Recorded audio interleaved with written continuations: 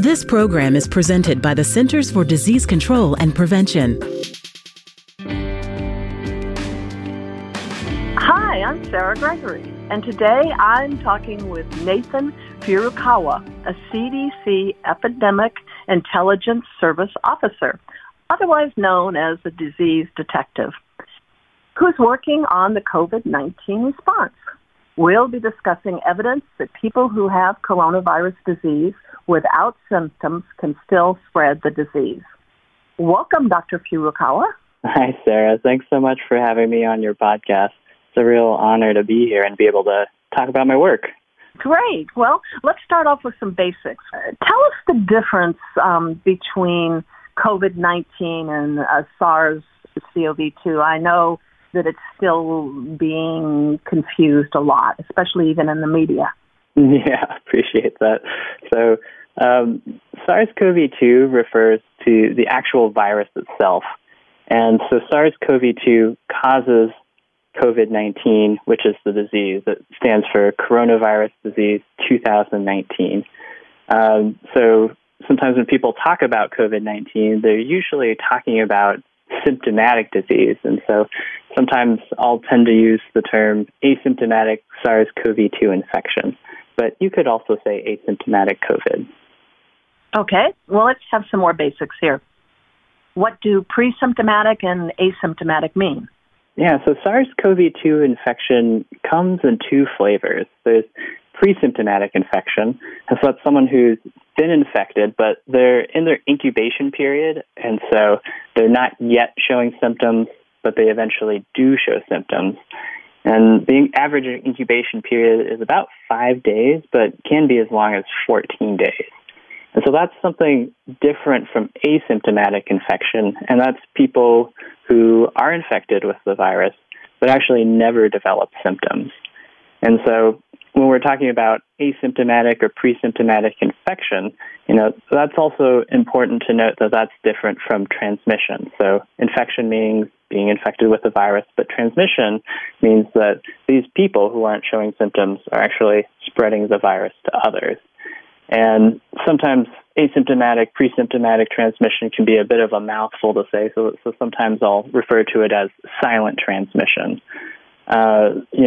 I think I've seen other reports refer to cryptic or undetected transmission, but I think this might more so refer to those transmission events that are not counted in official numbers because maybe it occurs in people who don't ever develop symptoms, or maybe the symptoms are so mild they never go get care, get tested, and get officially diagnosed. This study involved doing a rapid literature review. Tell us what that means. Yeah, it was indeed very rapid. So the gold standard for a review is like a systematic review, and that might come with or without a meta-analysis. And so usually those follow pretty strict PRISMA guidelines that involve you developing a formalized protocol for finding papers, figuring out how to register that protocol in a registry, and then when you're reporting what you found, making sure all the elements are standardized so that if a researcher wanted to understand, all right, what was reviewed, what were the gaps, and can I be able to replicate it, they're able to do that. So we did a rapid review, and so this is something that's an abbreviated synthesis of the evidence, and it's more tailored to provide timely information for decision-making. So systematic reviews can take weeks, months, but rapid reviews can take place over a much shorter time period since, policymakers have deadlines for making decisions. And so in the setting of a really rapidly evolving outbreak, a rapid review is probably more preferable because we're always getting this new information constantly trickling out, and at some point you've got to take that information and rapidly synthesize it in order to inform a public health intervention. The risk of doing a very systematic approach is by the time you get through the whole process, some of the findings might actually be outdated based on new studies that have aroused. So for this rapid review, it took place at the beginning of April, and me and my co-authors were actually working at all different levels of the CDC response. We're all following the literature on asymptomatic and presymptomatic transmission.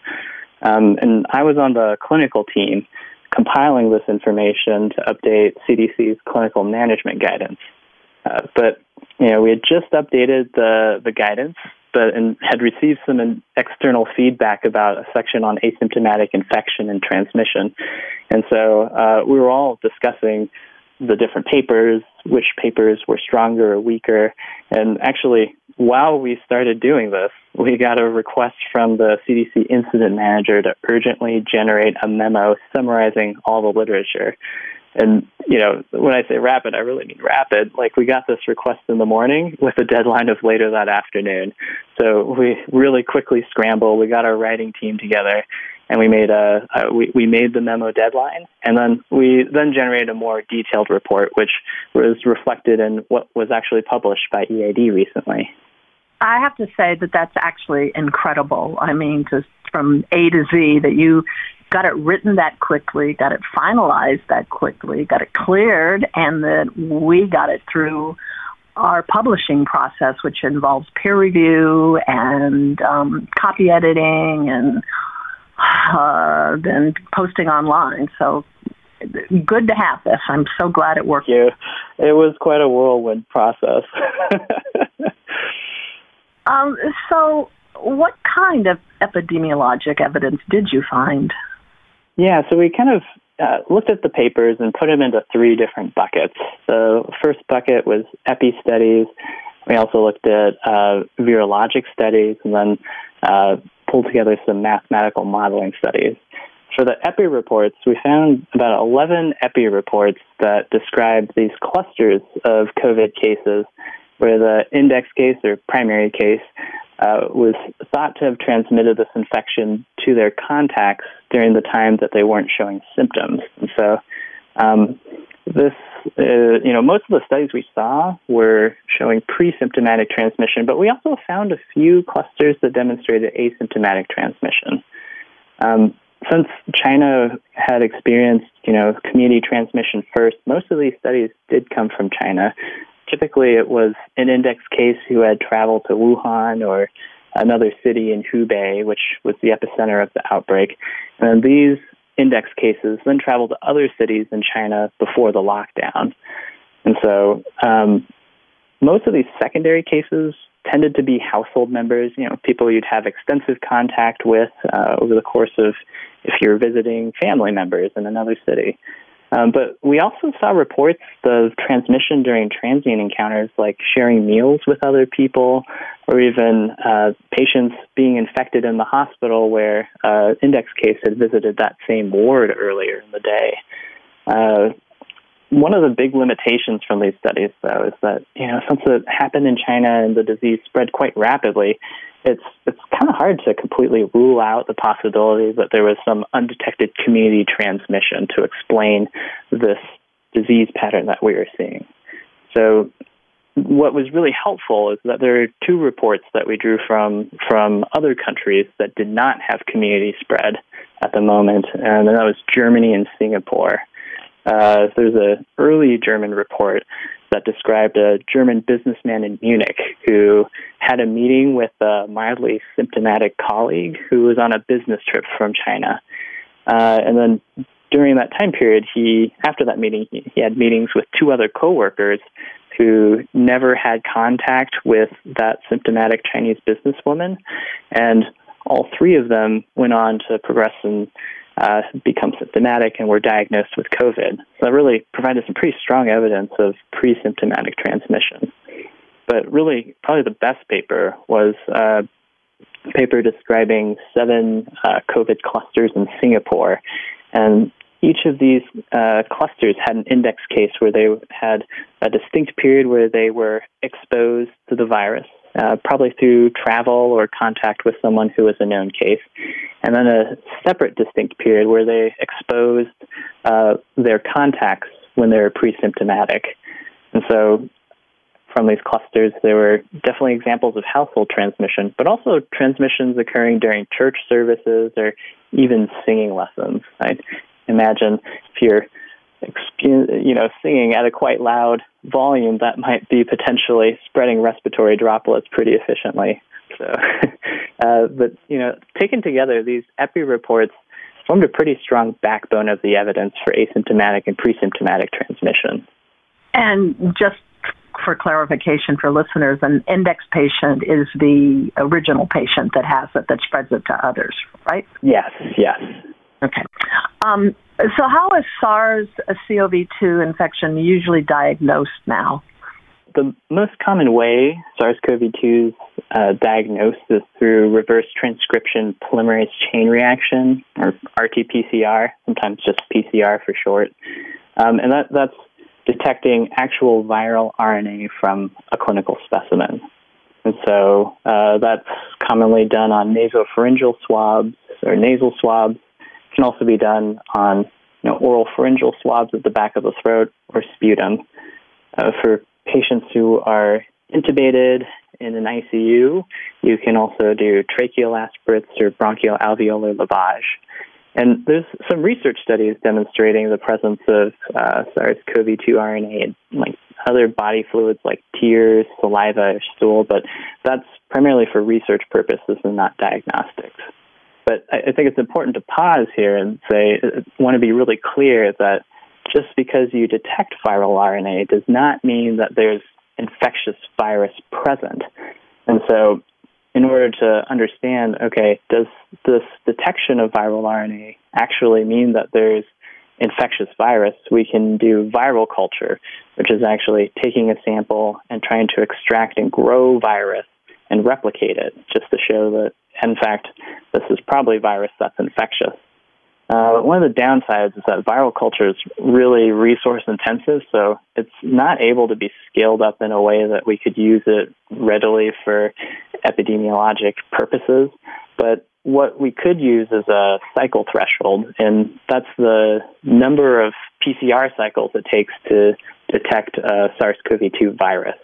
So, if you can imagine, if it's a lower number, that means fewer cycles were needed to detect virus, and so that would equal having more virus.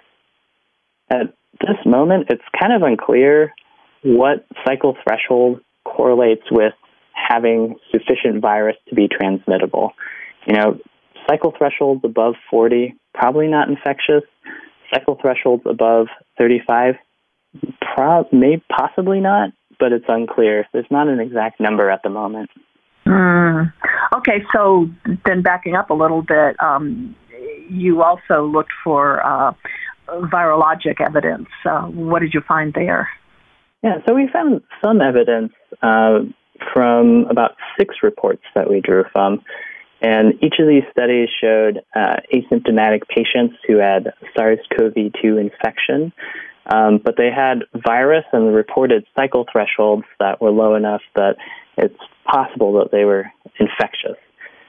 2 reports actually went a step further and actually took those samples and cultured live virus. And I think having the presence of live virus is pretty strong evidence of potential transmissibility. I think it's worth highlighting some reports that actually my CDC colleagues worked on and reported. And it was around the investigation of an outbreak of COVID in a nursing home in Washington State. So the investigators had noticed that there was a COVID-19 case detected at the nursing home. So they went around and tested as many people as they could consent in the nursing home, and they found 48 other people who were positive. What's really interesting is that 27, or about a little over half, actually didn't have symptoms at the time that they tested positive. The stroke of brilliance here is that they went back at a later time, and they assessed who was initially asymptomatic and went on to develop symptoms, and then how many people remained asymptomatic. And it looks like of those 27, 24, or almost 90%, did eventually go on to develop symptoms. So they're pre-symptomatically infected, whereas about 3 or close to 10% had remained asymptomatic. Very concerningly, they ran the PCR and showed that cycle thresholds in these people who were pre-symptomatic or asymptomatic tended to be below 35. And they were actually able to culture live virus from people who were pre-symptomatically infected, and 7 of the 11 samples they tested, or about 2/3, actually were positive for live virus. So, it's important to note, in this evidence base of virology studies, they didn't document any specific transmission events, but just the presence of virus with the characteristics to be present and culturable really provided, again, some pretty strong evidence of presymptomatic transmission. Okay, and so apparently there was also, you mentioned some modeling evidence. First of all, explain to us what modeling is and then talk about the evidence. Sure. I have to admit, I am not a mathematical modeling expert, but, mathematical modeling is a tool that's used and can be used in epidemiology to describe the spread of an infectious disease and then also be able to predict its future progression over the course of time. And these models, they rely on basic assumptions that are derived from real life or estimated, and they're inputted into this model in order to predict how this disease spreads through a population. And they can be really useful to either explain what we're seeing or predict where things will go, and that can be really important for decision making. But some people really dislike models because they're easily manipulated by the assumptions built into them, and it can be really difficult to know in the moment, like, which assumptions are valid, and do my assumptions change over the course of the epidemic as it evolves? It's not an easy way to answer this. So all the models have some degree of uncertainty built into them, and they're not right all the time. And this can become a little challenging when communicating to the public because oftentimes models are given too much certainty by the public than they actually have, and that might generate mistrust if models aren't accurate. But again, models can be really helpful for helping us understand what's happened. So we used two types of models for this study. The first type of model was one reporting on what's called the serial interval. And this is the time between the symptom onset of the primary patient, and that's compared to the time of symptom onset in the secondary patient. So if you think about a disease that can only be transmitted by symptomatic patients, then that serial interval will always be positive because the primary case has to develop symptoms before the secondary case does. But on the other hand, if you've got a disease that's transmitted presymptomatically, there may be even cases where that serial interval might be 0. They develop symptoms on the same day, or even negative. The primary case develops symptoms after the secondary case. So we found two studies looking at these infector-infectee transmission pairs, and they both estimated the serial interval to be about 4 days. And so that's important because if you compare it to the mean incubation time for SARS-CoV-2 infection, that's 5 days. So since it's shorter, it might suggest that there are transmission events occurring before the onset of symptoms. And in one study, estimated that about 13% of transmission events were presymptomatic. So the other type of model we reviewed was this a traditional epidemic model. And these studies took data from the outbreak in China and tried to fit data and assumptions in order to explain the really rapid rate of increase in cases that they experienced. And they noticed that, from their model, they detected that a majority of infections that they detected were probably attributable to transmission from people with mild or no symptoms. And so, if you think about it, if someone's asymptomatic or presymptomatic, maybe they're not as infectious to someone with symptoms. But, if many more people have undetected infection that's mild or asymptomatic, it might explain some really rapid spread of the disease that was seen early in the outbreak in Wuhan. So the aggregate of these three types of evidence means what? Each of these three types of evidence have their own limitations and what they're able to say. And we review that all in the article. But really, when you start piecing all of the puzzles together, I think it paints a pretty convincing picture that supports our conclusion that asymptomatic and presymptomatic transmission, it's possible. But that it's also an important driver of the ongoing pandemic. And I think you touched on this briefly at the very beginning, but tell us again, why was this research done?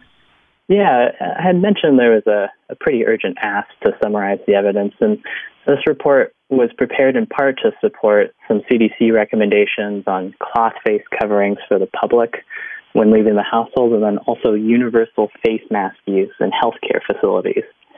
So since we can't know who's infectious after they've been exposed, and usually COVID's not detected until someone's symptomatic, which prompts them testing, we really were looking for interventions that broke the chain of silent transmission.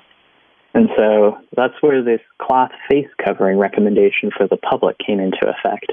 You know, cloth face coverings aren't perfect. I think the jury's still out on how effective they are compared to face masks in preventing asymptomatic transmission. But if you think about it mechanistically, it can make sense. If you've got something covering your mouth, it can probably capture a lot of those infectious particles and reduce the spread of those particles and the risk of transmission to others.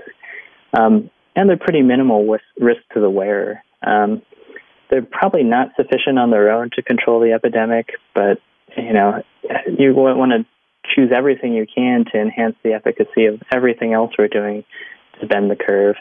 And again, this is just an instance where in the middle of a rapidly expanding outbreak, you might not have all the answers, but you've got to take decisive action based on the science you know, and then try and implement those interventions in order to bend that curve downward. What are the public health implications of pre- and asymptomatic transmission? People still talk so much about being careful around others with symptoms. Yeah, I saw that question there. There's a lot to say about this. And when I sat back and thought about it, gosh, I think presymptomatic and asymptomatic transmission has implications for just about every public health tool we have in our toolkit to fight the disease. Up to now, we've been relying on these broad, non-pharmaceutical interventions, which I think you had a guest on your prior podcast discussing them. And they're these large community-based policies that are designed to disrupt the transmission of the virus. And that could be travel bans, doing physical social distancing, school or workplace closures, canceling large events, or staying at home orders. And, these interventions were really important for us flattening our curve, but they're quite disruptive and can have very severe economic consequences. And so as we're shifting from these broad non-pharmaceutical interventions to more targeted interventions, I think the role of presymptomatic and asymptomatic transmission becomes really evident. One of the first interventions we rolled out was symptom screening at points of entry like airports. And while it's helpful and able to intercept people who have symptomatic disease, it's not as effective when trying to capture people who have asymptomatic infection and maybe just have been exposed. And this sort of symptom screening requires a lot of public health manpower, and so might not end up being the most targeted intervention we have. We have isolating ill people once they're diagnosed or before they're diagnosed. And so this is a cornerstone intervention of field epidemiology, and it's important because once someone's isolated, you're preventing the transmission of the disease to other people in the community. The less time that people who are infected are out moving around in the community exposing others, the fewer transmission events there will be. But, again, here, if we're only focusing on isolating people who have symptoms, we might be missing that other group of people who don't have symptoms, but nonetheless might be infectious to others.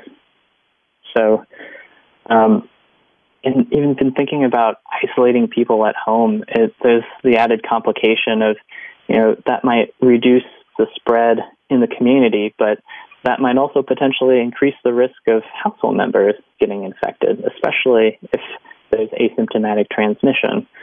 So some countries like China and Korea have developed these fever clinics or long-term care facilities that allow people to go and stay in until they might have mild illness or even no symptoms at all, and they might stay in that setting until they clear their virus and are able to go back and not expose their family members.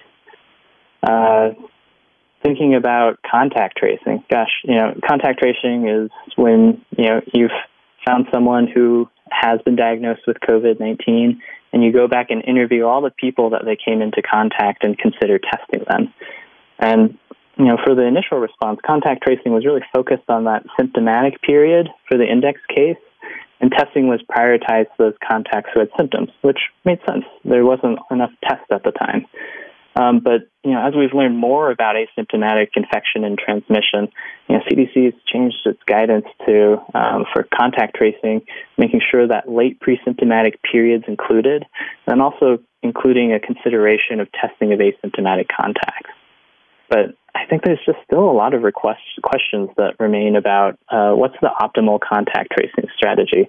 Should we test all contacts regardless of whether they have symptoms or not, or maybe we should just focus on those that are at highest risk, such as people who are symptomatic or maybe close household members. Another question is, what's the best way to quarantine exposed contacts? If we can't test everybody, there's a chance that some of these people might have asymptomatic infection and be silent transmitters of the virus. It's probably not feasible to quarantine all contacts, especially, if it happens in the setting of a healthcare facility where people are essential workers. So, a big question I have is, what's the optimum return to work? Is it having people with strict face mask wearing and monitoring for symptoms? Is that enough to lower the risk of exposing to others? So, as you can see, asymptomatic and presymptomatic transmission really opens up a lot of different questions and has a lot of significant implications for the response. But nothing overtly solvable at this point. Yeah, unfortunately, there's still a lot we don't know about this virus, and so we're combing the literature trying to figure out what can we learn in order to implement and improve our response. Your study revealed some really important knowledge gaps, critical knowledge gaps. These include the relative incidence of asymptomatic and symptomatic SARS-CoV-2 infection, the public health interventions that prevented asymptomatic transmission, and the question of whether asymptomatic SARS-CoV-2 infection confers protectiveness. How can these gaps be addressed and answered? Yeah, I'll be the first to admit, this virus is really humbling. The more we learn about it, the more questions that arise. And so to get to your first point, we don't know how many transmissions are from people with asymptomatic or presymptomatic infection compared to regular symptomatic infection. We've learned from a number of different experiments that, in fact, the asymptomatic infection rate might be actually pretty high. There's the natural experiments like the infections that happened on cruise ships or Navy ships. We've seen high rates of asymptomatic infection in homeless shelters, and then also during universal screening of pregnant women. But our understanding of how much transmission comes from this group of people with asymptomatic infection is still unclear. We'll probably have to wait for some either surveillance data or prospective cohort data that uses serial PCR testing or serology in order to get a better sense of these numbers. I'm concerned that many infections are related to asymptomatic or presymptomatic transmission. And so, as I mentioned before, we just have to make sure that we're able to detect these people through enhanced contact tracing and testing.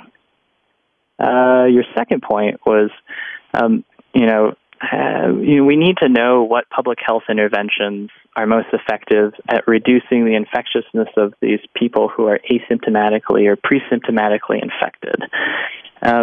We know that total lockdown was pretty effective at leveling off the epidemic curve, but, we can't stay in lockdown forever, and this is likely going to be a protracted fight. So as we're looking to open up the economy, we need to understand what are the interventions that we can keep in place in order to ensure that there's not a resurgence of infections that's driven by silent transmission events.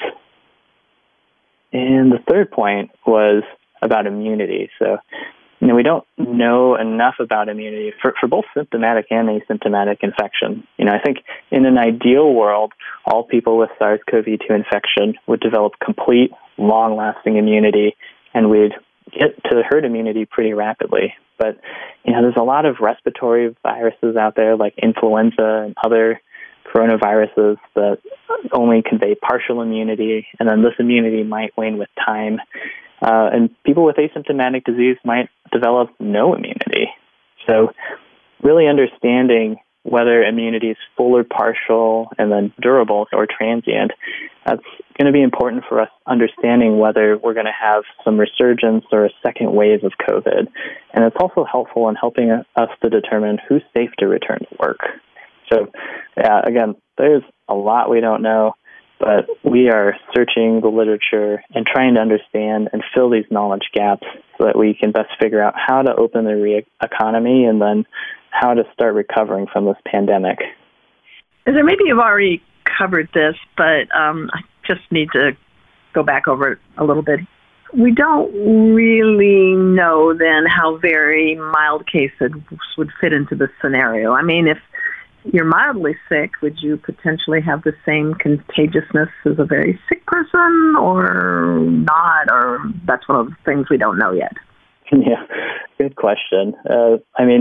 So we're pretty convinced about the possibility of asymptomatic transmission, but we don't know the relative infectiousness of people who are asymptomatic versus presymptomatic versus mildly symptomatic. We do know that people who go on to develop symptoms have a peak in their viral load around the time of symptom onset. So people who have presymptomatic or early mild symptomatic disease might have a similar risk of transmission, and that might be different from people who have asymptomatic infection. So that's people who never go on to develop disease, and they might not have the same peak in viral load that people who do go on to develop disease have, and so as a consequence might be less infectious. But really, I think it's a comment on how little we know about this disease and the way it infects people. We think like other respiratory viruses, SARS-CoV-2 is spread primarily through respiratory droplets when someone coughs, sneezes, or even talks. But people without symptoms might not have a cough, they might not have a sneeze, and so not having that means that they're not necessarily propelling these respiratory droplets to other people who are their close contacts. So how is it being spread otherwise? Well, we know SARS-CoV-2 has been detected in aerosols, and there's some studies that can show it can survive for several hours on surfaces. And so we don't know if people are getting infected through those mechanisms more than would be expected in a similar respiratory virus. And I think, since we don't know, I think this really reinforces these broad public health messages that we have around physical distancing, hand washing, and then for healthcare providers, wearing respirators, especially during those aerosol generating procedures, or face masks when respirators aren't available. We were talking a little bit before about protectiveness and the gap in the knowledge about that. If you've had the virus. But talk to us about antibodies. I hear people saying constantly that they have antibodies or they hope to get antibodies from having had it, or soon there will be herd immunity because of all these antibodies. But there's actually no evidence that antibodies will be protective. Isn't that right? Yeah, I think, we don't want to rush to judgment. There's still a lot that we're learning about these serology tests. And, this is a novel coronavirus. No one has underlying immunity. Everyone's susceptible. This is a new disease. And so serology will be really helpful in understanding the spread of the disease in the population. But, serology and immunity are two different things. And you're right, they oftentimes get conflated. Serology is a test that's measuring antibodies. But, antibodies can reliably tell you if you've previously been exposed to the disease. But having antibodies does not necessarily mean you're immune. Like, for instance, I work in HIV, and antibody testing is how we diagnose HIV. Because you have an antibody against HIV does not mean you are immune. There's some evidence that's coming through that high titers of IgG antibodies might correlate with having neutralizing antibodies, but there's still a lot of variability in these serologic tests. And so I think it's a little dangerous to infer, positive antibody from a serology test means immunity. So this idea of using like serology immunity passports, I think is a little risky because you might end up giving people false positive results and thinking that because they have antibodies, they get false reassurance and then put themselves in dangerous situations. I'm thinking about that. I've heard recently in the news that there are people who are having coronavirus parties trying to potentially infect themselves and their family members in order to get immune. This is a serious disease, and intentionally infecting yourselves and others is dangerous, not just to yourself, but dangerous to the people around you. And really, we don't even know if being infected conveys lasting immunity from reinfection. So it's probably obvious to say, but these are not recommended. Yeah, I just cringe in horror when I hear about those parties. Okay. You work at CDC. What's your job and what activities have you been involved in?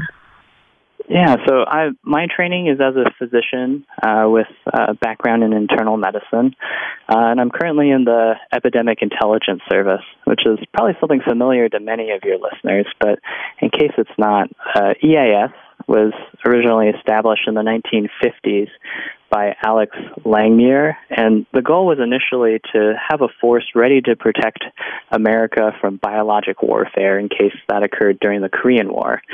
But since its founding, it's expanded its scope, and EIS officers have been involved in really most key events in medical history, including smallpox eradication, helping discover the pathogen for Legionnaire's disease, and then describing the early HIV/AIDS epidemic. And there's currently 130 of us that are at CDC or embedded in state and local health departments around the country. And we serve as the boots-on-the-ground disease detectives during an outbreak. So normally I work in the Division of HIV/AIDS Prevention, and my research focus is on HIV prevention and PrEP, or pre-exposure prophylaxis. And I've been involved in a couple investigations and responses to HIV outbreaks around the U.S. More recently, though, there's been a lot of international outbreaks, and so I've actually been working on the COVID-19 pandemic since January. I was initially deployed to the Democratic Republic of the Congo to assist the Ministry of Health with border health screening for Ebola. But as COVID-19 evolved, I actually got pulled more into coronavirus preparedness activities and did a lot around airport screening protocols. Later, after I finished my deployment in Congo, I came back to the U.S.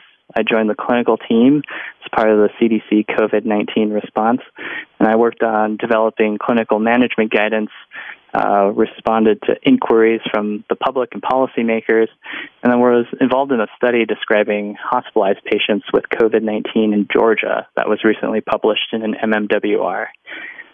Now, I'm working with the Chief Medical Officer of the CDC response, and our team combs through the literature to ensure that our strategies are being informed by the latest scientific discoveries. So it's been a real honor to be able to serve my country during this really challenging time. And EIS has been probably the most hardest, but also most fulfilling professional experience I've ever had. So I'd say if anyone is on the fence about considering applying, I would highly recommend it. I think EIS officers are considered the glamour people of CDC, externally and internally. I'm always envious that I chose a different path. But so what are you what are you doing to reduce your stress in these very challenging times? Yeah, I'm probably not the best person to ask for advice. Gosh, knowing every moment counts in the early phase of a pandemic. Gosh, I admittedly haven't done a good job at giving myself personal space to recuperate during this pandemic. I think everyone on this response knows that this is a defining moment for us personally, for CDC, for the country.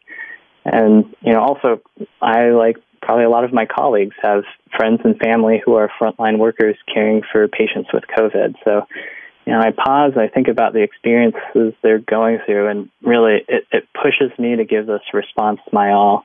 But thankfully, my wife does a pretty good job at encouraging me to step away from work every now and then. And, she'll make sure I go to a walk, visit a park, spending some time together. And I'm really grateful to have her looking out for me. And I owe her big time for being a really absent-minded husband for this past half year.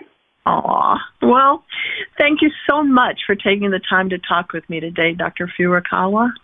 Thank you so much. I really enjoyed getting to share what our paper was. And thanks for joining me out there. You can read the August 2020 article, Evidence Supporting Transmission of Severe Acute Respiratory Syndrome Coronavirus 2 while presymptomatic or asymptomatic, online at cdc.gov/EID. I'm Sarah Gregory for Emerging Infectious Diseases. For the most accurate health information, visit cdc.gov or call 1-800-CDC-INFO.